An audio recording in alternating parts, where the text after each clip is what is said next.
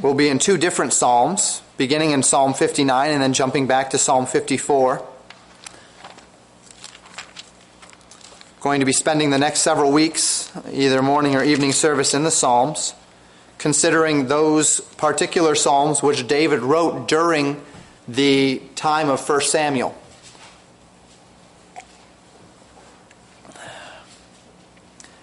The book of Psalms is a Jewish hymnal. Songs written by various men in Jewish history to extol the character and the works of God. David himself wrote 73 out of the 150 Psalms we have in the book of Psalms. And 14 of those Psalms, as far as we can tell, at least 14, directly reference the occasion for which it was written, or the event that directly inspired the psalm itself. There may be others. There's some debates about some others where it's not explicitly stated, but there's enough information to assume that we know, where David was when he was writing it and whatnot. But there are 14 that are at least explicit in stating this is the time either that David wrote the psalm, or as he thinks back upon that time, he wrote a psalm. Of those 14 psalms, 7 of them reference events that took place within the scope of 1 Samuel's narratives. Now, several months ago, we considered one of these psalms, and we spent some time there. But I decided after that psalm that I didn't want to continue to do the psalms interspersed with their actual events, because I felt like it was really slowing down some of the momentum of the narrative. So I decided just to take all the psalms and pack them at the end here, and we'll see how it goes, and if it doesn't go well, then I'll intersperse them now through 2 Samuel in the evening. But you all can be my guinea pigs a little bit with that one. But today we're going to look at 2 different psalms, 2 separate psalms that have a very similar message. 2 different events described in 1 Samuel dealing with the same overarching topic, at least in part. And that topic is namely how David reacted toward those who sought to deliver him into the hand of King Saul. So in both of these psalms, there's going to be a person or a group of people who seek to deliver David into the hand of Saul. And David is reacting to those people who sought to deliver him. Now, the first psalm I'm going to read, I asked you to turn there, is Psalm 59. It's actually the later psalm, of course, as we'll jump back to 54. However, it is also the psalm that references the earlier event in the book of 1 Samuel. Psalm 59 was written in consideration of the time when Saul sent his men to go to David's house and to lie in wait for him to kill him. This event was found in 1 Samuel 19, if you recall. This is soon after David was given Michal to marry, and David is married to Michal, and the men surround the house, remember. And as the men surround the house, Michal finds out about this plot, and she tells David, you need to go, you need to run. So he goes out of the back of the house, and he flees, and she takes the pillows, and she puts them under the covers, remember? And when the men finally kind of knock on the door and say, hey, we're looking for David, where is he? She says, oh, I'm sorry, he's sick. And Saul's henchmen say, oh, okay, he's sick, we can't kill him then. And they go back to Saul and say, sorry, he's sick. Saul says, I don't care if he's sick, go get him. Bring him here. He's going to die anyway, so why does it matter if he's sick? And that's the event that undergirds Psalm 59. Let's read it together. To the chief musician, Altaskith, victim of David, when Saul sent and they watched the house to kill him. Deliver me from mine enemies, O my God. Deliver me from them that rise up against me.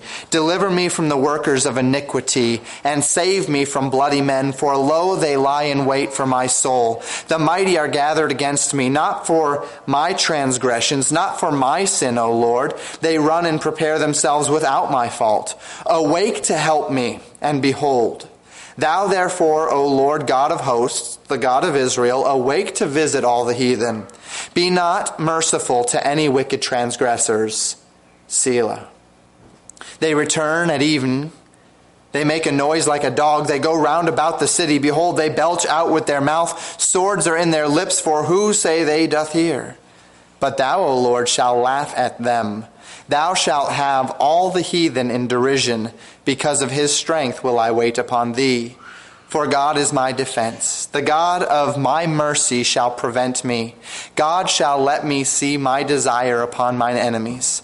Slay them not, lest my people forget. Scatter them by thy power and bring them down. O Lord, our shield, for the sin of their mouth and the words of their lips, let them even be taken in their pride, and for cursing and lying which they speak. Consume them in wrath. Consume them, that they may not be. And let them know that God ruleth in Jacob unto the ends of the earth. Selah. And at evening let them return, and let them make a noise like a dog, and go round about the city. Let them wander up and down for meat, and grudge if they be not satisfied. But I will sing of thy power, yea, I will sing aloud of thy mercy in the morning, for thou hast been my defense and refuge in the day of my trouble. Unto thee, O my strength, will I sing. For God is my defense and the God of my mercy. So we have Psalm 59 here, and David begins this psalm by saying, and when you look in the text, if you have a text, when you read, I guess, as I would put it this way, if you have a physical text, oftentimes to the chief musician and all of that initial stuff will be put into the text. That's actually inspired scripture. That was in the originals. Now, if you have a text that's italicized, that's trying to explain the psalm a little bit to you, that's commentary. That's something that's put in there by the editor. But if it's in the same font, if it's the same size, if in your Bibles, if you see that, then you know that it's actually a part of the inspired text. And so David is writing this, and he gives it to the chief musician, and he says altaskith. Now altaskith, several psalms are introduced with this word altaskith, which means destroy not. And there's it doesn't necessarily always follow that the theme of the psalm is not destroying. As a matter of fact, in this psalm we see David say destroy. So we presume, and it may be, it may not be, it may have something to do with the theme, but more possibly, altaskith, the destroy not, was actually a tune.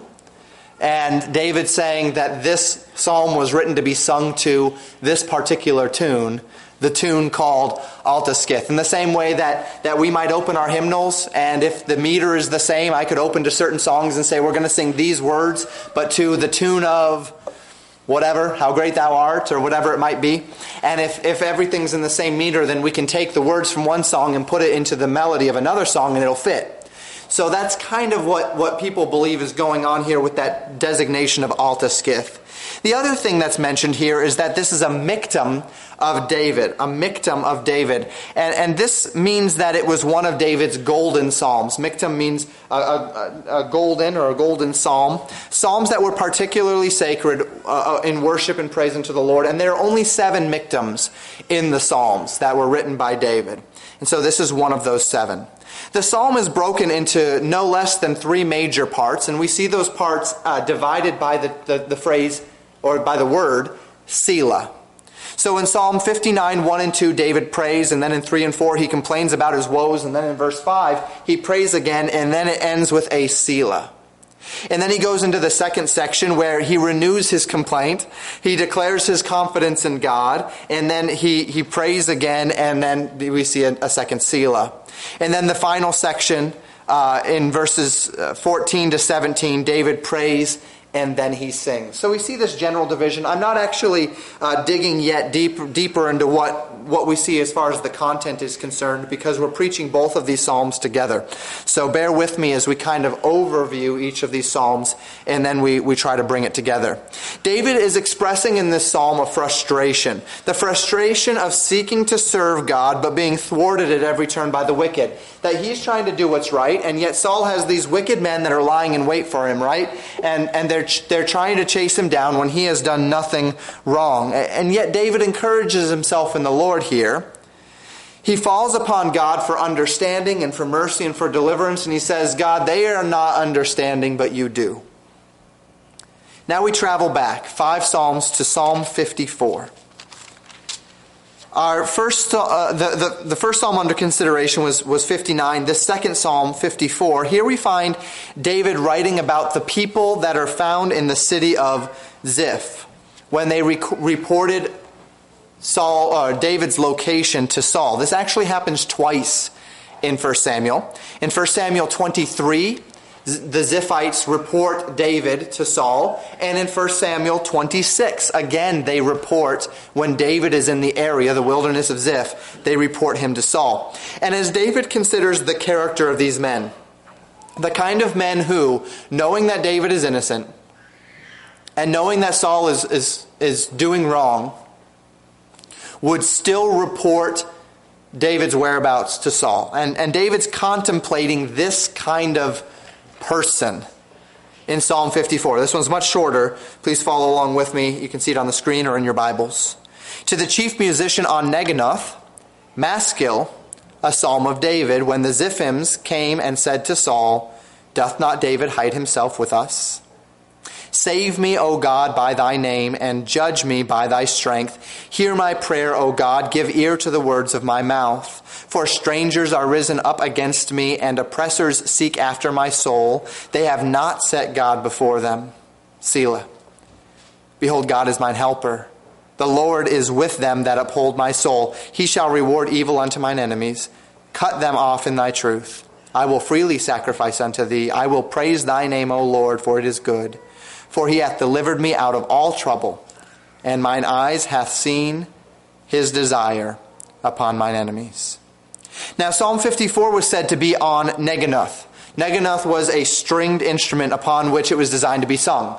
So here we have different tunes and different instruments, and David is effectively designating, this is what I want this played on. A maskil, remember in the former psalm, Psalm 59, it was a miktam. This is a maskil. And a maskil is a psalm that is intended to instruct.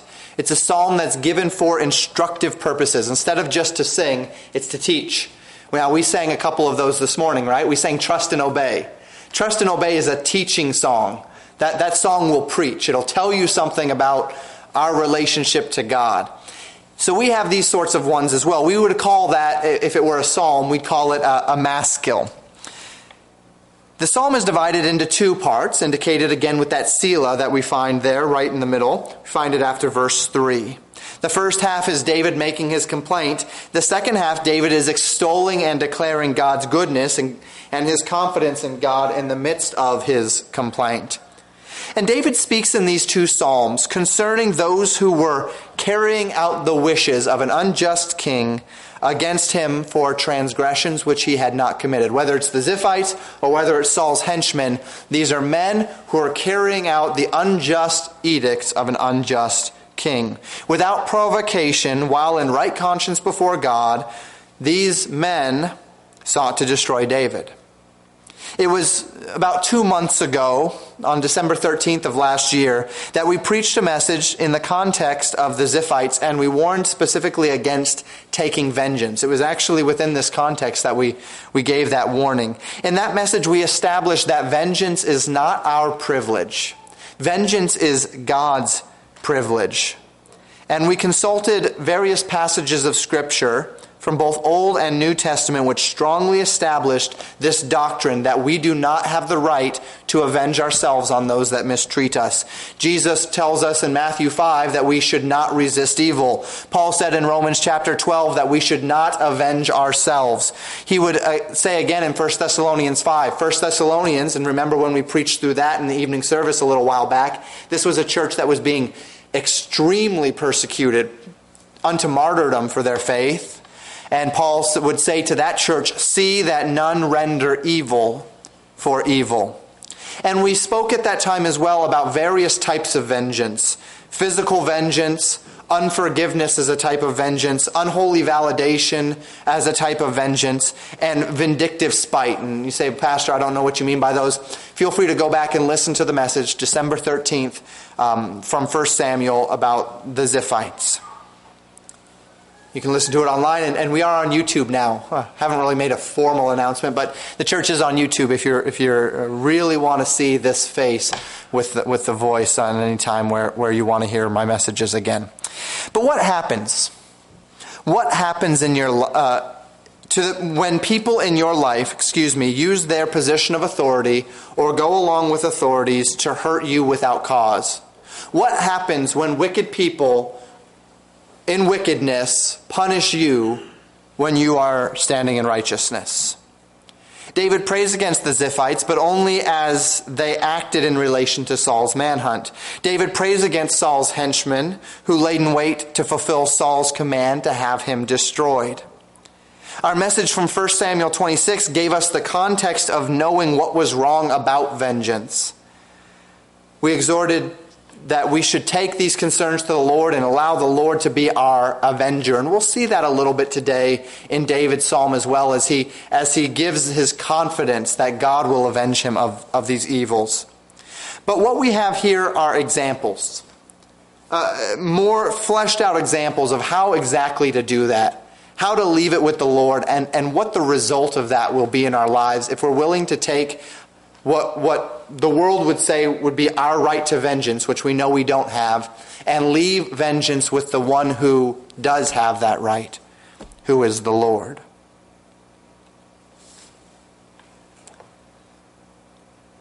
What we have read today is 2 psalms which give us an example of how to handle this temptation to avenge ourselves.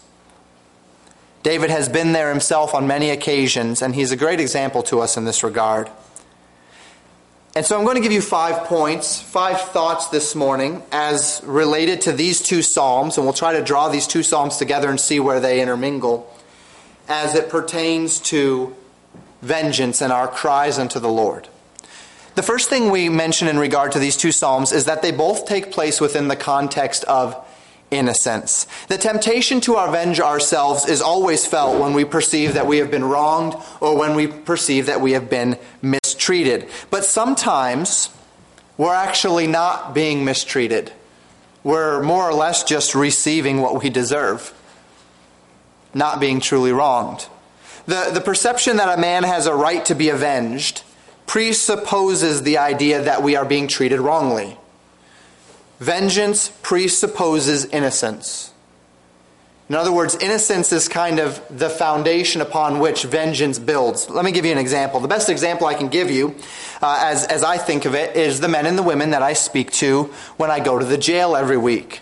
As I talk with these inmates, many of them are dealing with the resentment that comes from unforgiveness and the desire for vengeance. They perceive that others have wronged them, and they are angry at the people who have wronged them, and they want to get back at the people who have wronged them. They want revenge against the person who called the police on them.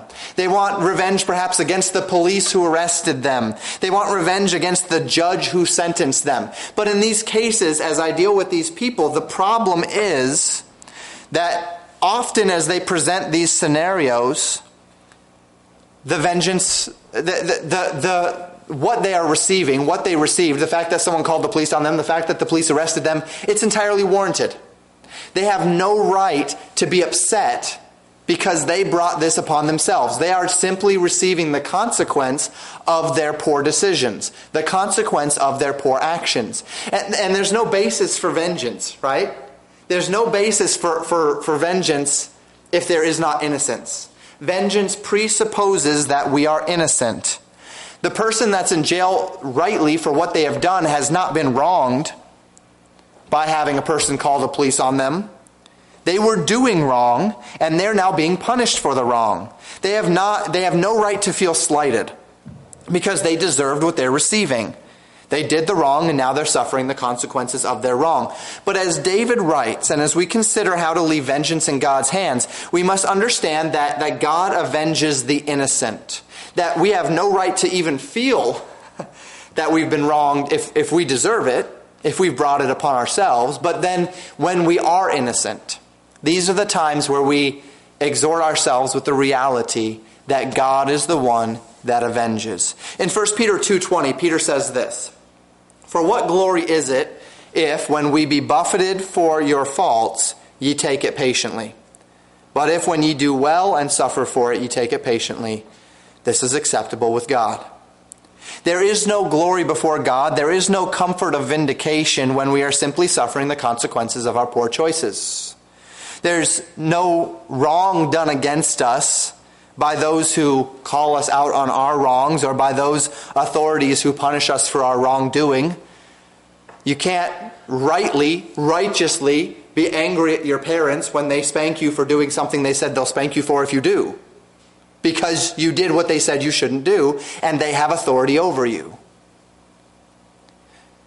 The time where you can feel as though you have been wronged is if your parents said you may do that, and you do it, and they spank you for it. Then there's something unjust happening there. That's the context. If I get caught stealing from my employer and I get fired, I have no right to complain about being fired because I was doing wrong. I have no right to feel as though I was treated unfairly because I was in the wrong. I got fired for doing wrong. But if I catch someone else stealing and I tell my boss that someone else was stealing, I report it, and the guy stealing happened to be the boss's cousin, and so I get fired, so the boss's cousin doesn't have to get in trouble for stealing, well then I've suffered loss for doing right. I have been wronged. I have been treated unjustly. And those are the cases that we're speaking of today. This is the context within which David is speaking. I'm not preaching telling you that if you've done something legitimately wrong and you're offended because somebody called you on it, that God's going to avenge you, because that's not the case. Don't think that God is going to avenge you when you have legitimately done wrong and you're receiving the consequences of that. There's no glory, 1 Peter 2:20 says, if when you do wrong, you suffer for it. There's no glory in that before the Lord. But if when you do well, if when you do right and you still suffer for it, that's acceptable to God. That's where God will vindicate. That's where we need to do what David's doing here. That's where we need to place our concerns in God's hand and let Him become the judge. And that's what 1 Peter 2:20 tells us. In the context of innocence, when I am wronged, but I take it patiently, I commend the wrong to God, I seek no vengeance upon myself, God is pleased. So the context of innocence. In Psalm 59, we see David say it this way. He says, "For lo, they lie in wait for my soul," verses 3 and 4. "The mighty are gathered against me, not for my transgression, nor for my sin, O Lord. They run and prepare themselves without my fault. Awake to help me, and behold." So David is saying, Lord, I know that I'm innocent. I've searched my heart. I've done nothing wrong, and they're lying in wait for me. And he's appealing to the Lord on the basis of his innocence. Saul's men were lying in wait for him not because of his own sin, but literally because of Saul's wickedness. In Psalm 54, we see this reflected in verse 1. David says, "Save me, O God, by thy name, and judge me by thy strength." David is literally looking at God and saying, God, I'm appealing to you to judge me. And a man doesn't appeal to the Lord to judge him if he's innocent, right? If he truly believes and fears the Lord, he will not appeal to God to judge if he is not innocent. This innocence is what gives David the confidence to call upon God for vindication. Now, there's one more thing that needs to be established about the context of innocence before we move on. Remember, as we closed out 1 Samuel, we mentioned on several occasions that man's capacity to self-deception is very great. Jeremiah 17:9 tells us that the heart is deceitful above all things and desperately wicked. Who can know it? Proverbs 28:26 tells us, "He that trusteth in his own heart is a fool, but whoso walketh wisely, he shall be delivered." When we face situations where we're being rebuked or punished or wrongly judged, it is our immediate temptation to find all the ways that the person rebuking us is wrong, right? That's the inherent thing. We get defensive and we immediately seek for all the ways that we were wronged in maybe the manner that they brought it up or in the content of the rebuke, or how dare you, like we talked about this morning in Sunday school, how dare you say anything to me when I know you do this too, or whatever the case may be, or you're not perfect and here you are calling me out. But we must be very careful here. Humans have the propensity to give themselves the benefit of the doubt, to justify our poor actions, and justification which we would never rationally extend to anyone other than ourselves. In other words, when we come before the Lord and we have been wronged, or we perceive we've been wronged, the first thing you need to do is truly see if you're coming to God in the context of innocence. Humble yourself before the Lord and say, God, is there a part of me that is wrong here? Did I do something wrong here? You need to start there with yourself. In an often subconscious attempt to draw our own attention away from our guilt, we focus on various other aspects, various other problems, the manner of the rebuke, or we seek to compare ourselves to the faults of others. To illustrate this point, I use an example which I've used on many other occasions. You're driving in the car, and someone cuts you off, right? And immediately, as we talked about in Sunday school again this morning, as Jenny brought up this morning, you assume that they had evil intentions, right? That they cut you off because they're a terrible driver, because they hate you, because they hate everybody, because they're a terrible person. They're evil. They've always been evil. No doubt that they were the kind of people who, when they were kids, they used to go and pop heads off of grasshoppers and all sorts of terrible things, right? Because they were the kind of person who would dare cut you off. But then you're driving, and you're in the turn lane, and you didn't mean to be in the turn lane, and you don't want to be on the turn lane, and you have to jump out of that lane really quickly, and you put your hand up in the air, and I'm sorry, and you would hope that they would understand that you were put into a circumstance that you didn't want to be put in, and that you didn't wake up in the morning thinking, who can I cut off today? But that there was a circumstance that put you in an unfortunate place. Now, you would hope that they would give you the benefit of that doubt. But you're very rarely tempted to give anybody else the benefit of that doubt, right? And that's the nature of the human heart. It's deceptive by its nature. This is why when you talk to someone and you're giving them the gospel and they say something to the effect of, well, I hope my good will outweigh my bad, or I hope that I'll get there on the good things that I've done. To we who are in Christ, that's a preposterous claim. Because we know that our good can never outweigh our bad. And we know that even if our good could outweigh our bad, if any man offend in one point, he's guilty of all. That we've already dug ourselves into a hole that we can never get out of as far as sin is concerned. That there's no way we can righteously account for our unrighteousness. But to the human heart that gives himself or herself the benefit of the doubt, if you were to, when you talk to someone and you say, hey, when you stand before God and he says, why should I let you into heaven? What will you tell them? There's immediately 1,000 justifications as to why they should get into heaven. This is human nature. Human nature is predisposed to assuming the best of itself, even when it doesn't really deserve it. And so that's where we've got to start. We have to start when we are feeling wronged and we're going to bring that to the Lord. We have to be sure that we are truly beginning from the context of innocence. That as you've searched the standard by which God judges the hearts of men, which is the Word of God, as you have prayed and asked the Lord through His Holy Spirit to illuminate the Word of God to you and to convict your heart of sin, that you know that you are standing before God in innocence. Because that is the context within which God avenges others. It's the context of the just. And so David knows his innocence here. He knows he's right. It doesn't mean he's sinless, but it means that as far as the thing to which these men are attacking him for, he is innocent. Only within this context does everything else that we're going to say apply properly. This message is not intended to comfort the guilty. It's intended to comfort the innocent with expectation of hope. So, the context of innocence. Second, we see David give a complaint against the wicked. In Psalm 54:3, he says, "For strangers are risen up against me, and oppressors seek after my soul. They have not set God before them." Selah. In Psalm 59, verses 6 and 7, he says, "They return at evening. They make a noise like a dog. They go round about the city. Behold, they belch out with their mouths, swords are in their lips. For who, say they, doth hear?" They're proud, they're haughty, they're rejoicing in the unrighteous deed that they've been given. It's important to understand that in both of David's psalms here, each of which is a prayer to God, he does not deny the evil that men are doing.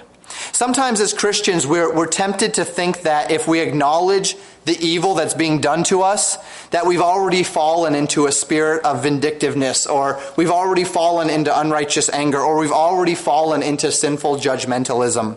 As if God calls upon his followers not just to be loving people, but willfully ignorant people. As if we have to walk through life with blinders over our eyes that just assumes that everybody is a good person, and even when they're hurting me, I'm just going to smile and say, hey, thank you. And sometimes we can kind of get that feeling from the way Christians talk about turning the other cheek and all of these concepts. Like we as God's followers are supposed to pretend that sin doesn't exist, or that people aren't hurting us, or that people aren't being unkind to us in the name of charity. But there's a huge difference between acknowledging a wrong and vindicating a wrong. We can live in reality. We can acknowledge when a person has wronged us. We can acknowledge when a person has hurt us. We can acknowledge that to our own hearts. David does all the time. He prays and he says, God, this person has done wrong. God, this person has hurt me. We don't have to pretend as though it didn't happen.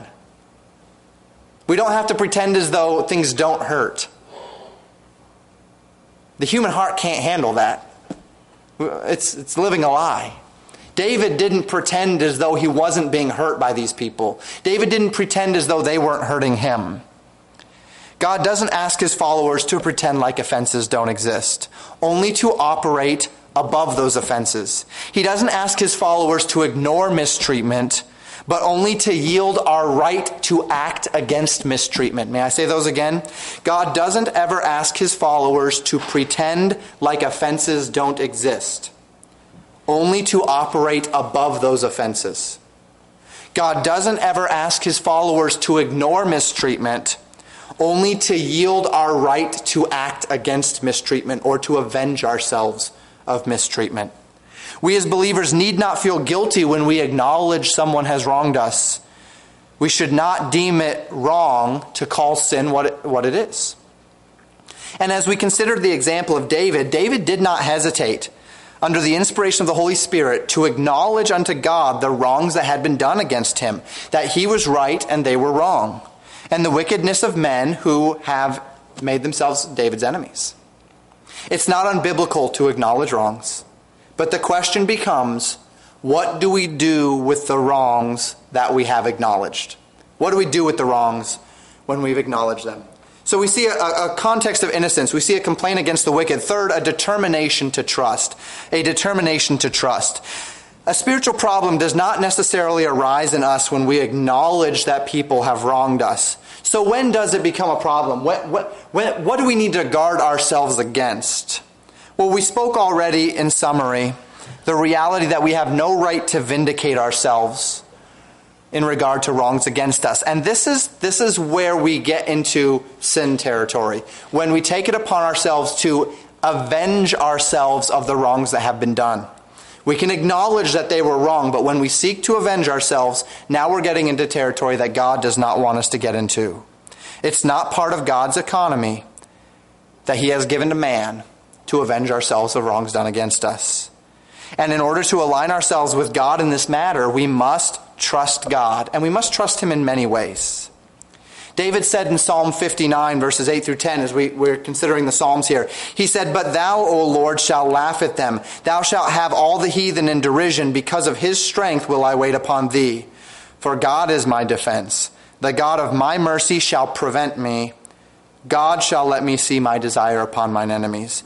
The word prevent there, when David says, "The God of my mercy shall prevent me," it doesn't mean what we have often taken it to mean today in the English language. It's what it means today. To prevent in the English language means to keep something from happening, right?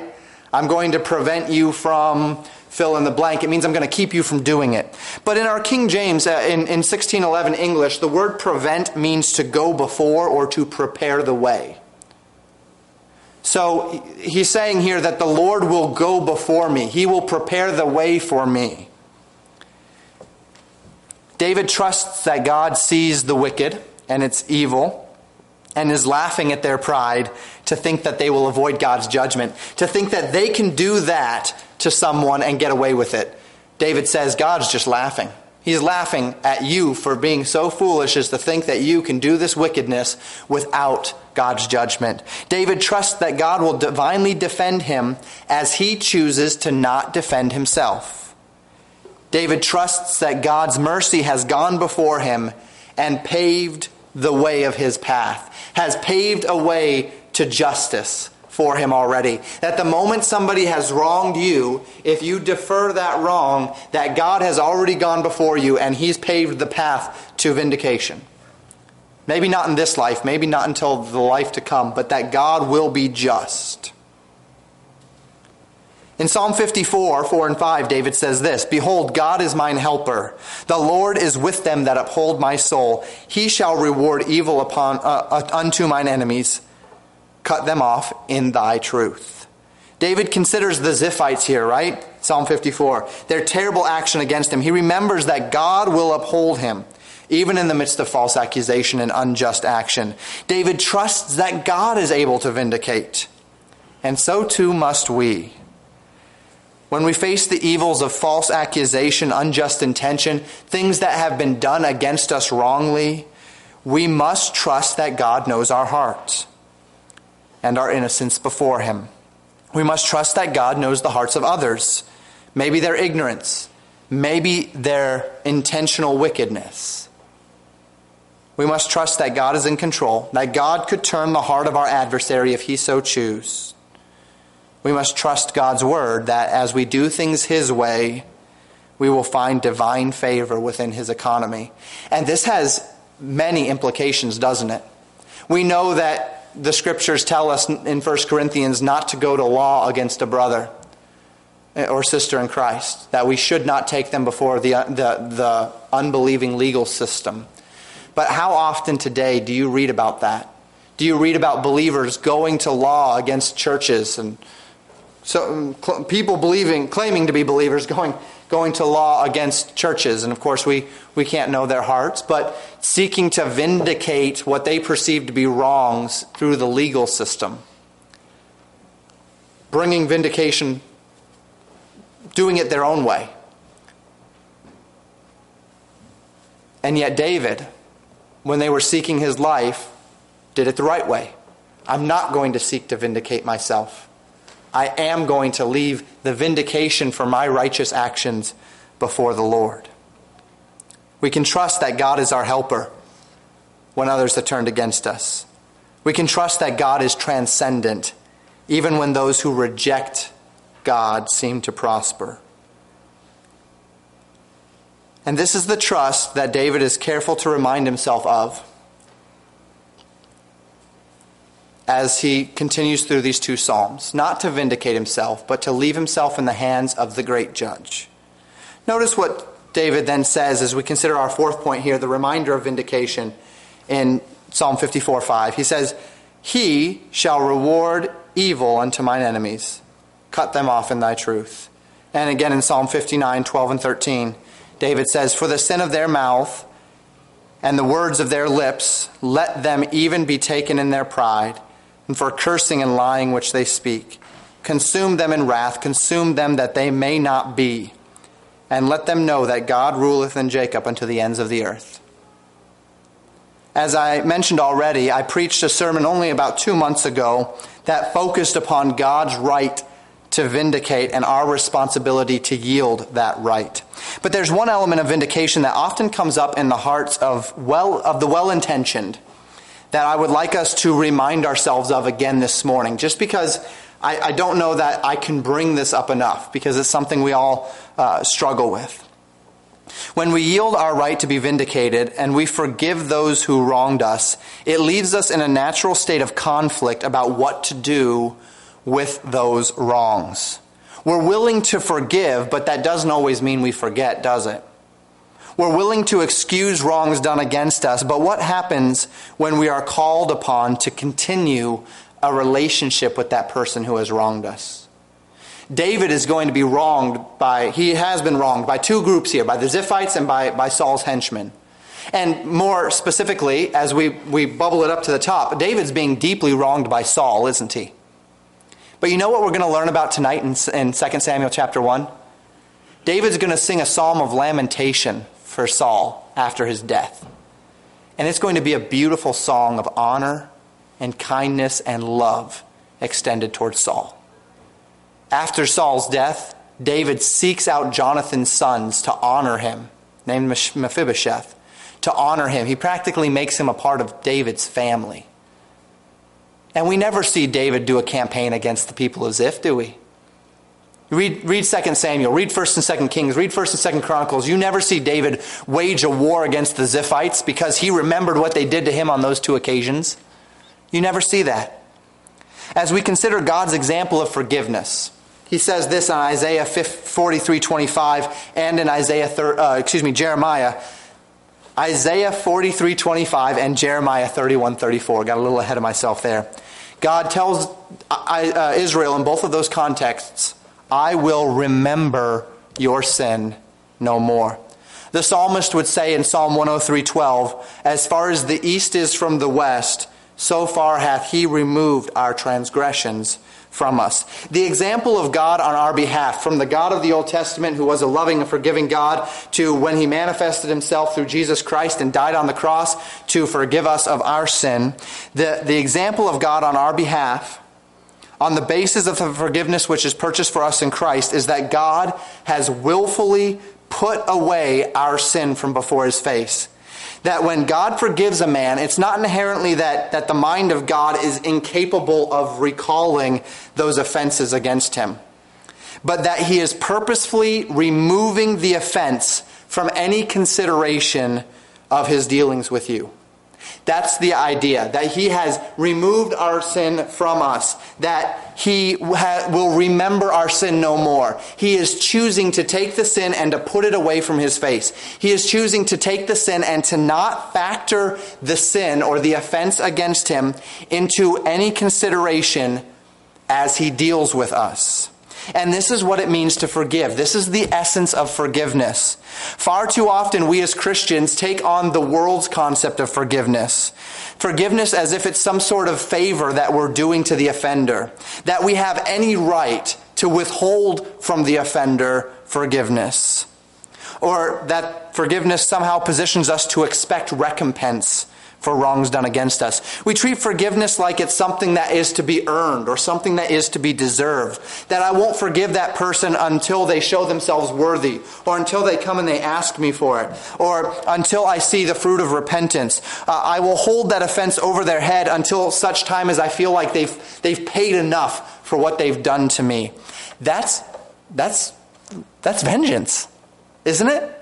That's a form of vengeance. That if I won't forgive somebody until they've done enough to prove to me something, that I am holding over their heads unforgiveness until such time as they're willing to get something right or to do enough right things. We don't see that as an example from Jesus Christ. This is not the example of God in forgiveness. Forgiveness as God presents us has nothing to do with whether or not we deserve it or we ask for it or we've earned it. Has everything to do with whether or not we receiving the forgiveness has everything to do with what God has extended through Christ. It has nothing to do with personal advantage and everything to do with a firm conviction that God is the only one who has the right to vindicate. It has nothing to do with worthiness and everything to do with love. Ephesians 4:32 says, "And be ye kind one to another, tender-hearted, forgiving one another." How? "Even as God, for Christ's sake, hath forgiven you." And I think we talked about this a couple of months ago. If God extended his forgiveness to you in the form of his Son, Jesus Christ, when you were an enemy of his, when you were dead in your trespasses and sins, when you didn't want what he had to offer, then how dare we withhold forgiveness from anyone? If God extended his love toward us and his forgiveness to us to the extent that he sent his Son to die on the cross, then what kind of pride does it take for us to say, I am not going to forgive someone else? What right do I have to not forgive when to me has been extended forgiveness from everything that I have done against a holy God, much less simply what someone has done against me? How dare I condition my forgiveness upon the actions of others? Or how dare I bring up offenses again after I've claimed to forgive someone? Someone comes up and says, this is a big thing among husbands and wives. Husband comes up and says, "Hey, honey, will you forgive me?" She says, "Yeah, I forgive you."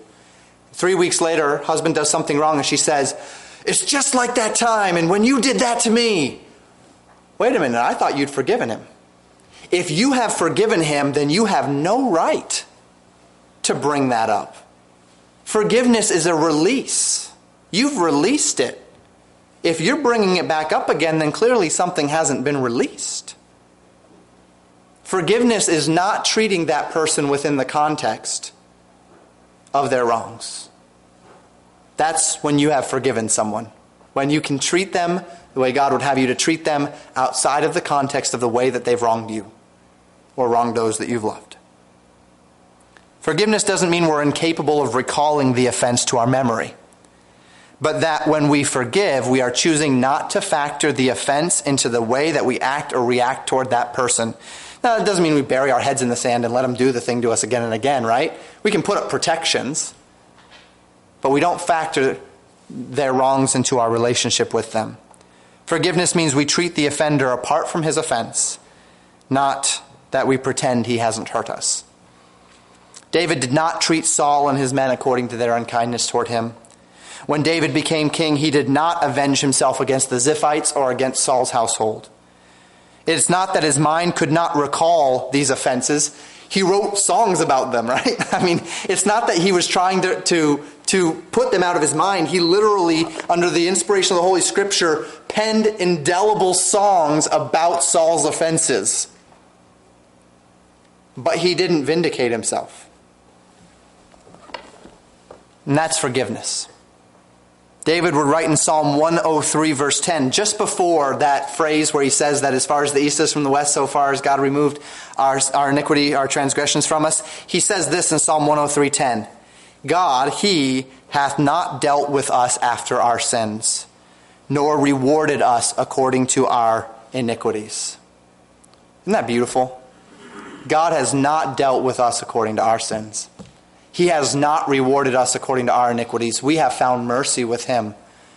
Can we not extend the same? Forgiveness is not arbitrary, however. It rests upon the foundation of God's justice. And we see this in the psalm as well. The vindication. This is the vindication.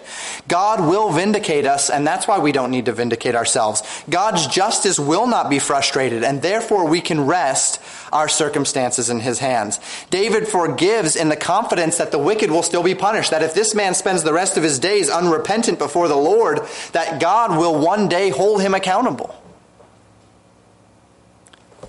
And because David knows God will hold him accountable, Saul, these henchmen, the Ziphites, David can take it off of his shoulders. He doesn't have to carry around that burden of vengeance and of anger. He can lift it off and place it at the Lord's feet and say, God, because you're going to deal with it, I can live free from that. And that is how we live free from resentment, unforgiveness, and the anger that it builds up. Because we don't have to carry that on our shoulders. God will carry that burden. Let God deal with it. Don't try to carry it yourself. A context of innocence, a complaint against the wicked, a determination to trust, a reminder of vindication, and finally, fifth, David concludes both of these psalms with praise. As we practice this perspective in the midst of our troubles, false accusations, mistreatment, as we practice this perspective of allowing the Lord to do the vengeance, something happens. It leads us to an inevitable place. And it's the exact place God wants us to be. The anger and the vindictiveness and the frustrations and the resentment are lifted off of us, and God replaces it with praise. By intentionally doing things God's way as opposed to my own way, I'm already justifying God's wisdom and God's word.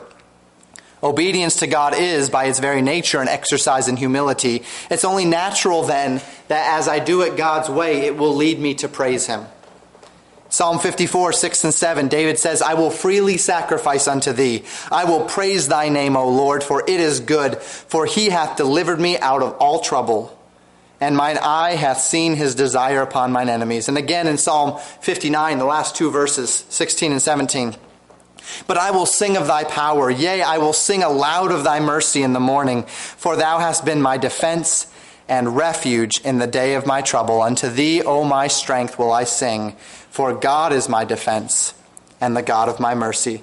To trust God's justice and power is to believe God's justice and power, and to invest in God's justice and power. And to fully invest in God's way will without fail lead me to a place of praise.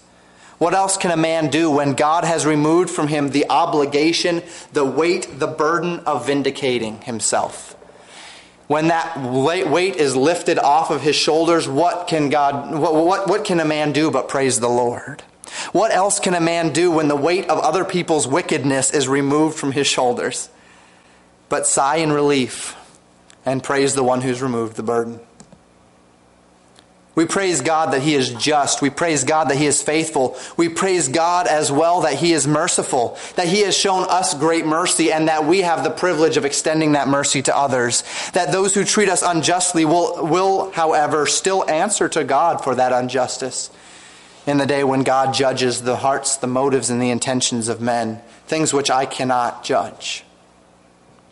We praise God that we don't suffer that burden of avenging ourselves. And we praise God even for His design, even that He allows us to be afflicted. For in our affliction, we have the privilege of relying upon Him in a more real way. Relying upon Him for our vindication, but also being reminded that God has forgiven us and that we should show such great mercy and kindness to others. What value is there in the lessons of Psalm 54 and 59 when seen through the circumstances that David was facing? Well, incredible value. How well these Psalms emphasize the dynamics of trust in God's way above our own way. It has seemed like every instance of the life of David in 1 Samuel points us to one theme. So much so that we might rightly claim that it's one of the primary themes of the book of 1 Samuel, that every man must choose to trust his own way or God's way. His way or God's way. And while on paper this choice is easy, God's way, right? Of course. When you are the one being falsely accused, when you are the one being mistreated, when you are the one that's been fired for doing right, when you're the one that is being persecuted for righteousness' sake, when you are the one whose rights or perceived rights are being trampled upon, when your enemies are seeking to destroy you, in these times, will you still agree that God's way is better than your way? When you are metaphorically fleeing for your life, or perhaps literally fleeing for your life, the day is probably coming. When you're fleeing for your life from those who lie in wait to destroy you, when you have those who ought to know better reporting you, is that when you will take the wheel from God and insist that it's time for your understanding to guide you into success, or will you maintain God's way in that time? Determined to trust and praise God still. There are perhaps men and women in this room who are in difficult places this morning. You've done right. You are innocent. And perhaps no one knows it but you and God. You've been wronged by others. You've been falsely accused. You've been forsaken. You've been put out. Can you trust God that He knows? Can you trust God that He can recompense men better than you can? Will you determine that you will praise God in the midst of such treatment, justifying the way of the Lord in the midst of even man's abuse? It starts with a context of innocence. You need to make sure you're truly innocent first. But if you will do so, if you will trust God, if you will do it God's way, you will find, as David did, this place of praise, this place of peace. That doesn't mean the wrongs will go away. That doesn't mean the people will go away. But it does mean that you will transcend the circumstances that are about you, which is the whole concept of joy.